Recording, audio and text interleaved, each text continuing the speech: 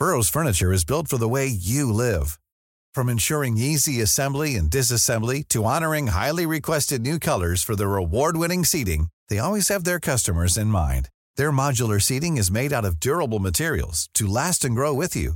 And with Burrow, you always get fast, free shipping. Get up to 60% off during Burrow's Memorial Day sale at burrow.com/ACAST. That's burrow.com/ACAST.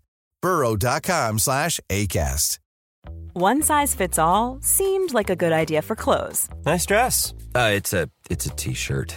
Until you tried it on. Same goes for your healthcare. That's why United Healthcare offers a variety of flexible, budget-friendly coverage for medical, vision, dental, and more. So whether you're between jobs, coming off a parent's plan, or even missed open enrollment, you can find the plan that fits you best. Find out more about United Healthcare coverage at uh1.com. That's uh1.com.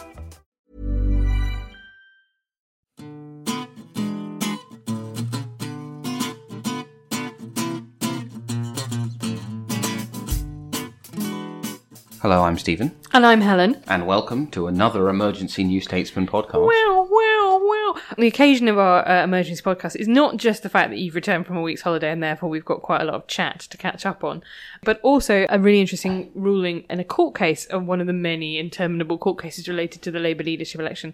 Recap it for me. The NEC had voted to reinstate the freeze date that it had had pre-2007 when they decided to abandon a 6-month freeze date for the then deputy leadership election. And this is the same freeze date they have for parliamentary selections, council selections, etc., for the Labour leadership race. So classically, for the first 6 months after you join, you can't vote in yes. internal elections. And the thrust of the judge's verdict is that the way that Labour have marketed membership is based on the idea that you can vote in the leadership election. Well, the website did say join the Labour Party now and get blah, blah, blah and vote in our Labour leadership elections. So that has been overturned. I have spoken to several lawyers who think it is unlikely to be rejected on appeal. I'm going to massively caveat that in the overwhelming consensus among most legal professionals about Labour and its NEC was that the court would go, your rules, your party, do what you like, provided you can say you followed the rules.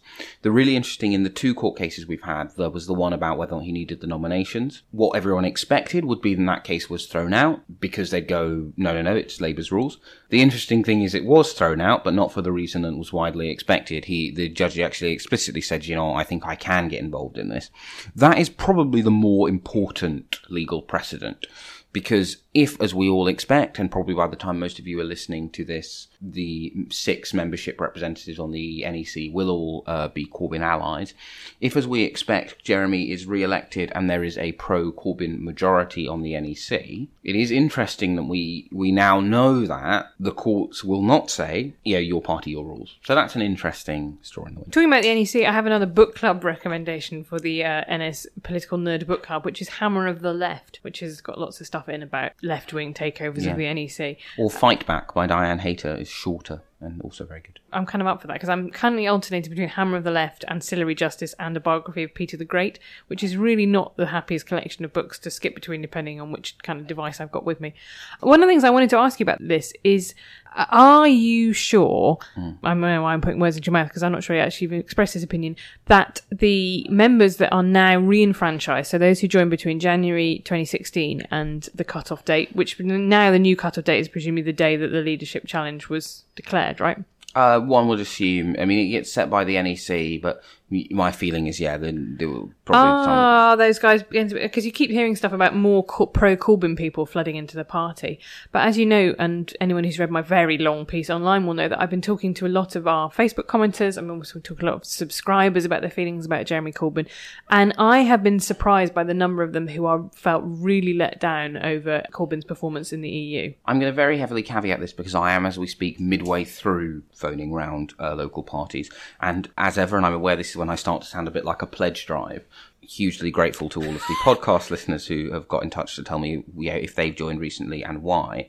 My impression is that the people who joined the Labour Party in that massive surge joined because of the EU referendum. A lot of them were and are, and actually, to be honest, if you've emailed me and I haven't emailed you chasing up to see how you feel now, please do get in touch again. My impression from the people I've talked to is that what happened is people joined because they were upset about the European referendum, and that had kind of politicised them a bit. They were mostly pro-Corbyn, but they were not... They didn't join for Corbyn. They didn't join for unlike Corbyn. previous waves. I think the way I'd liken it is, in another life, when I was a Labour activist, I joined after the 2005 general election. I was not massively... There were lots of things about the Blair government I disliked, but I was fine enough with it to join a party. And I'd say that's basically where a lot of the new members are. I think that's why the Article 50 stuff over the weekend has actually been quite damaging for Corbyn, because, I mean, I know this isn't a word that we're supposed to really use, but I think he pretty much did just flat out lie, or at least misremember what he said the day after this. So in the Labour leadership hustings against Owen Smith, he said, I didn't call for Article 50 to be triggered immediately. And then there's a video clip of him on College Green the day after referendum saying, we've all got to accept the result. It's happened. Article 50 needs to be triggered now. And then there's kind of comes into one of these sort of like Bill Clinton-esque, it depends what your definition of is. But it seems to me that he thinks that Article, whether or not you mean that Article 50 should be triggered now, like this minute, or, as part of the post-referendum process. But it seems very clear that he's not in the same place as a lot of the Labour MPs, and not in the same place as a lot of the very pro-EU members, or indeed people who see the Labour Party and joining the Labour Party as their best way back to campaigning for Europe or for a Brexit deal that is as un-Brexity as possible. Right, so I'm going to say something deeply unsympathetic, and it's going to upset a lot of people. I'm afraid I cannot get my head around being pro-European and voting for Jeremy Corbyn. I know there are lots of people who... I think you're going to say much more offensive things than that. I know there are lots of people who categorise themselves as such, but as far as I'm concerned, if you say you're pro-European, but you voted for Jeremy last time, or you're voting for him again, you're not pro-European. His hostility towards the project was not... He didn't lie about it. He didn't hide it from you. He has a 30-year record of voting against. I mean, he voted against the Maastricht Treaty. He voted against Lisbon. He voted against the bits of Europe that lefties like. He doesn't like any of the project. It's a legitimate argument. However, if you care about the EU and you voted for Jeremy Corbyn, you're lying to yourself. It's clearly just not your top priority in politics, right? It's something that you could be pro-EU, but actually it's number 8 or 9 down your list of things. I think I was saying to you earlier that I imagine that there are very few things that Labour could change its policy on that would help them in Scotland. And they could change their policy on Trident throughout the country, to the way that Jeremy Corbyn would like it. I just don't think there are that many people who vote for the SNP because of Trident. I think it's something that people like to say is part of it, but I don't believe it changes voting intention. Yeah, and I think that's my instinct with a lot of the membership that was voting before the freeze date was overturned, who we can see from constituency nominations, and yes, they're not a perfect guide, but they have accurately predicted who is going to win. So where are we members. now? It's about 100 and something for Corbyn, Corbyn's about 29 got 120 and Owen Smith's got 24. And while I wouldn't expect the final vote among members to be quite that lopsided, when you look at the numbers individually, it averages out to what YouGov was saying at the start of the race, which is a 60-40 divide for Corbyn and for Owen Smith. My instinct is, while that 60% who are voting for Jeremy Corbyn, about 50% of them are pro-European. They're only pro-European in the same sense, and I'm, I don't know, like a Republican, right? I don't care. I'm never going to go on a march about it. I'm not going to, vote about it. If someone asks, if someone says, in theory, how do you feel about the monarchy? I kind of go, it's a bit weird, isn't it? But I don't care. And I think a lot of people in Labour, that's basically where they are on the European Union. The question is a lot of these new members who joined because they're supportive of Jeremy, but they are much more, anecdotally, from the ones I've talked, much more pro-European than the ones who've come before them. So a lot of these gaffes about Europe, then, to be honest, I've been ignoring because I don't think they matter that much to the existing electorate. Perhaps suddenly they do matter a bit more. It may be that this new membership is not as affixedly pro-Corbyn as the one it made. It would include a lot of people who joined because they thought there was going to be a leadership challenge to get rid of them. Yeah, I think there's a real thing about, we always have to be aware of the danger of sample bias. Yeah. And I think with Corbyn, there is a slight danger in that people who are very, very pro-Corbyn are extremely vocal about it. I mean, that's what I've been surprised about is by the strength of feeling against him. And actually the number of people who have said, actually, I voted for him last year because I thought this is what we needed, but, it hasn't worked out. And that group is bigger than I thought it would be. Whether or not it's in any way going to make a dent in the number of people who say the countervailing thing, which is, I feel like we finally got somebody who's going to stand up against austerity. I feel like we've finally got a proper socialist in charge of the Labour Party. That is a much more open question. But what it does do, I think, is point to a really interesting failure. Or maybe it isn't a failure. I don't know how you feel about this, about the choice of Owen Smith as the one to go up against him. Because Owen Smith is seen as the PLP candidate, he is seen as by definition not offering a socialist left-wing alternative by the most hardcore of Corbyn's supporters. Even though, actually, you know, his platform is incredibly left-wing. Well, the interesting thing is, Owen Smith basically is the comfort zone candidate for the PLP. Actually, the policies he's running on are kind of, you know, a bit to the right of Jeremy Corbyn, basically Ed Milibandism with a slightly tougher line on immigration. That is the middle ground. That is where the average member of the Parliamentary Labour Party is. Obviously, there are some more vocal MPs who are to that consensus is right, but basically he is running on the campaign most of the PLP would like to have. So, perversely, although I don't think that it is fair for people to think he's the PLP candidate, therefore he's really right-wing, they are kind of right in that he is the candidate, yeah, much more than Angela Eagle, who's of a different generation, much more than some of the candidates who I think would have had a better chance of winning. But I think the problem is my instinct is that in order to defeat Jeremy Corbyn, one, you need to reassure members on the economics, which is fairly easy because there's a austerity has now been ditched even by George Osborne. But there's also a widespread consensus. What's the difference between Rachel Reeves's economics and John McDonnell's? There's a difference about the direction they're ultimately going to, if you gave Rachel Reeves 20 years of untrammeled political power and John McDonnell 20 years of untrammeled political power, Britain would look quite different at the end of those 20 years. But actually, there's a great deal of consensus about the economics. So it's fairly easy to throw that into neutral. The other issue they needed to reassure people on was immigration. Frankly, they haven't done that. And the third was they needed to make it a referendum on Europe. And I think to do that, they needed one of the MPs who, actually one of Corbyn's allies put it to me. They said, there are people in this building, icons, for whom Europe is their socialism. It is the thing that they...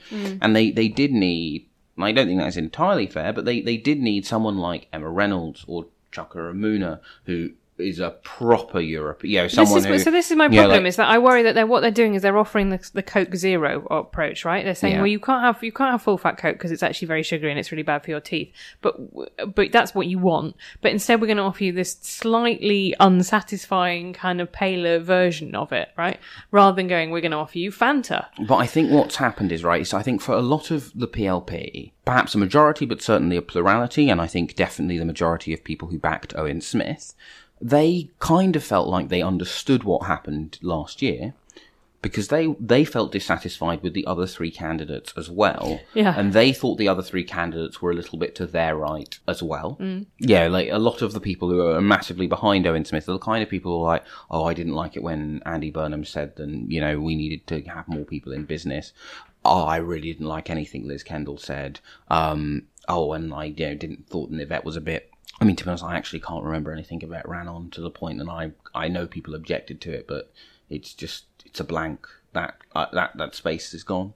I think there was something about immigration, and then she got quite good on refugees towards the end. Yeah, I think it was basically... This is particularly bad because I interviewed her during that time, and all I can remember is that she thought hated immigrants unless you'd come in on a rubber life draft. Yeah, and so she was quite up for the idea of there being a female Doctor Who. That's all I can remember from my interview with her. But whatever it was that Yvette's platform was, a lot of MPs were a bit about it. And so what they've basically done is they've gone, well, okay, yes, Jenny Chapman, who's the MP for Darlington, basically said, Owen Smith is the candidate we should have had last year. And that is where a lot of the PLP is. They were like, oh, well, you were dissatisfied with these candidates. You thought that he was a bit to your right. Well, so were we, and here's the one we want.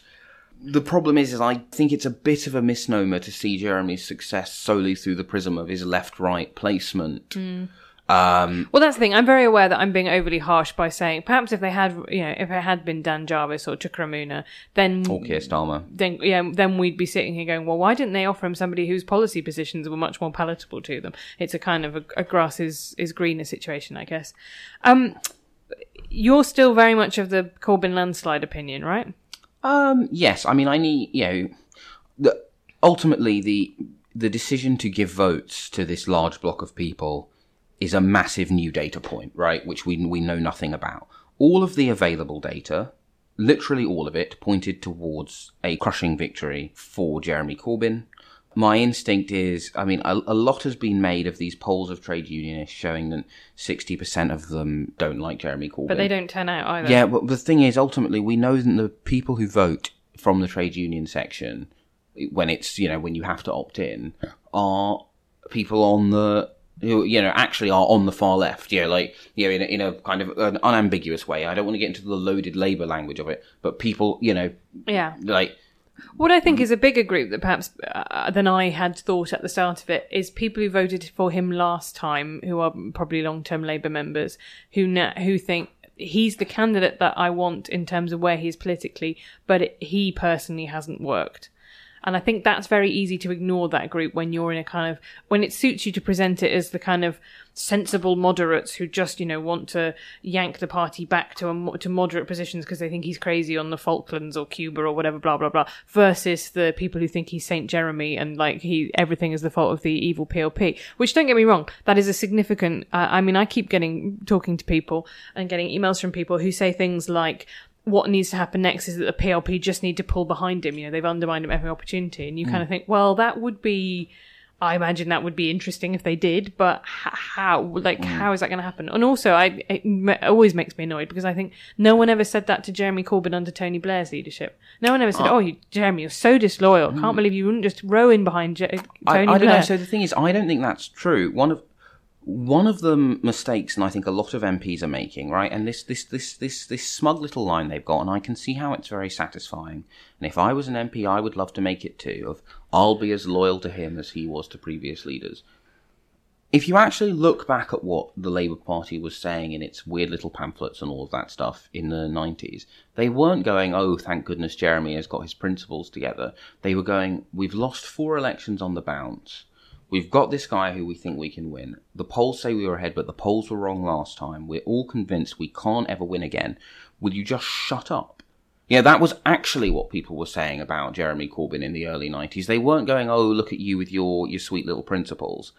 I think mine comes more from post 97 actually, where it was that. But then again, that comes from a huge majority cushion of more than 100, where they could afford to be kind of indulgent and cluck over him because they didn't need him or his votes. I think I think the problem with MPs who are saying I'm going to behave like Jeremy Corbyn did is ultimately it took 20 years, a catastrophic war, a massive recession, and 2 back-to-back electoral defeats for the Jeremy Corbyn approach of engaging with your leadership to lead to him taking back control of the Labour Party. If Corbyn's critics think then that is a model to emulate to take back the party, well, see you in 2030. Ultimately, I don't need a Labour government anymore, so I'm fine. Yeah, I think that is not just because it's that kind of like, oh, he started it. Well, yeah, but unfortunately you can't just punch each other in the playground. I don't know. I think my problem with it is that I feel there's a big dose of moral relativism. I'm not sure that's the right phrase to use in this section, but there's a big dose of the kind of the end justifies the means. Maybe that's more what I mean, is that Jeremy's opposition to Tony Blair was on things that we are now deemed, everybody in the Labour Party thinks that are correct, right? Like the Iraq War. Well, obviously we were all against the Iraq War. Well, actually quite a lot of people weren't at the time, but now most people remember they did. You got polling that shows that. So Jeremy Corbyn's rebellions were okay because he was right. So actually you're making the argument from the decisions that he took, not on the principle. That's the thing, is I don't, and I also think there's a thing on, particularly on the hard left, of not thinking anybody else has got principles, not thinking that centre-left politics is in itself principled, thinking that it's only a weak compromise version of hard left politics. And I think that's where to be fair, that is about a failure of the centre-left to articulate that themselves. There has been a big yawning gap in people saying, well, do you know what, I think that, I mentioned last week, the Liz Kendall thing about, there's nothing progressive about spending more on servicing our debt than on education, just about trying to kind of come up with ideas that left-wing politics, centre-left politics is a good in itself. Yeah, and I think, and that actually, that is something I do remember from Yvette Cooper's campaign for leadership. Of course, she was the one who started this meme of denouncing everyone you didn't agree with as a Tory. Did she? Yeah, she was like, I shouldn't act like, yes. Well, Good luck, you've started that fire, and now we're all going to burn in it. One news story I did appreciate over the weekend, just before we wrap up, was that James Schneider, who is a very personable spokesman of Momentum, used to leave pro-Tory comments on Conservative Home. He's had quite the political journey. So I just maybe I'll go and spend some time in some of those angrier Facebook groups going, well, it's quite possible for people who have once been Tories to be rehabilitated, in fact. Yeah, I think it's a heartening story. But yeah, my instinct is it feels likely to me that the new members would have to be so pro-Owen Smith. I also don't think anybody's pro-Owen Smith. I think people are pro or anti-Corbyn. Yeah, right? that ultimately, it is like the 2015 general election. A lot of people think that proving a case against Corbyn is the same as proving the case for their candidate. We saw in the election, and to be honest, I think we'll probably see in the next election, it is not enough to prove that what the other side is doing is not working unless you have something which people see as good or better, and seeing as people are risk averse, basically better. Do you know why I'm smiling? Because we had in the centenary issue of the New Statesman, among loads of other great stuff, we had a column from one T. Blair, or A. Blair, rather, that said, and I remember the headline, the Labour Party has to be more than the repository for people's anger. Yeah. And then it had like a 5-point policy prescription, which really ended up about the importance of DNA testing. One of those sort of classic Tony Blair I remember that, because it was like one of those things where, like, there was the one where you're like, oh, I always forget how authoritarian you were. And also there's the one where you're like, I forget how old you are now. The bit where he's like, how will the internet affect change? And it's like, yeah, you just forget. And this is a man who, for most of his time in Downing Street, there was not a computer in his office. Yeah, didn't have email. And was given a phone. This wonderful story about getting a phone when he left office, texting someone being like, what are we doing this evening? Them texting me like, who is this? And then like, oh my God, it's only been 3 hours. New number, who this? Yeah. Well, that's probably enough emergency. Here's a cool fact. A crocodile can't stick out its tongue. Another cool fact, you can get short-term health insurance for a month or just under a year in some states. United Healthcare short-term insurance plans are designed for people who are between jobs, coming off their parents' plan, or turning a side hustle into a full-time gig. Underwritten by Golden Rule Insurance Company, they offer flexible, budget-friendly coverage with access to a nationwide network of doctors and hospitals. Get more cool facts about United Healthcare short-term plans at uh1.com. Podcasting for now. We will return later in the week with a full, exciting, all hands on deck podcast where I've got a very good You Ask Us that I'm going to spring on you then as well. But until then.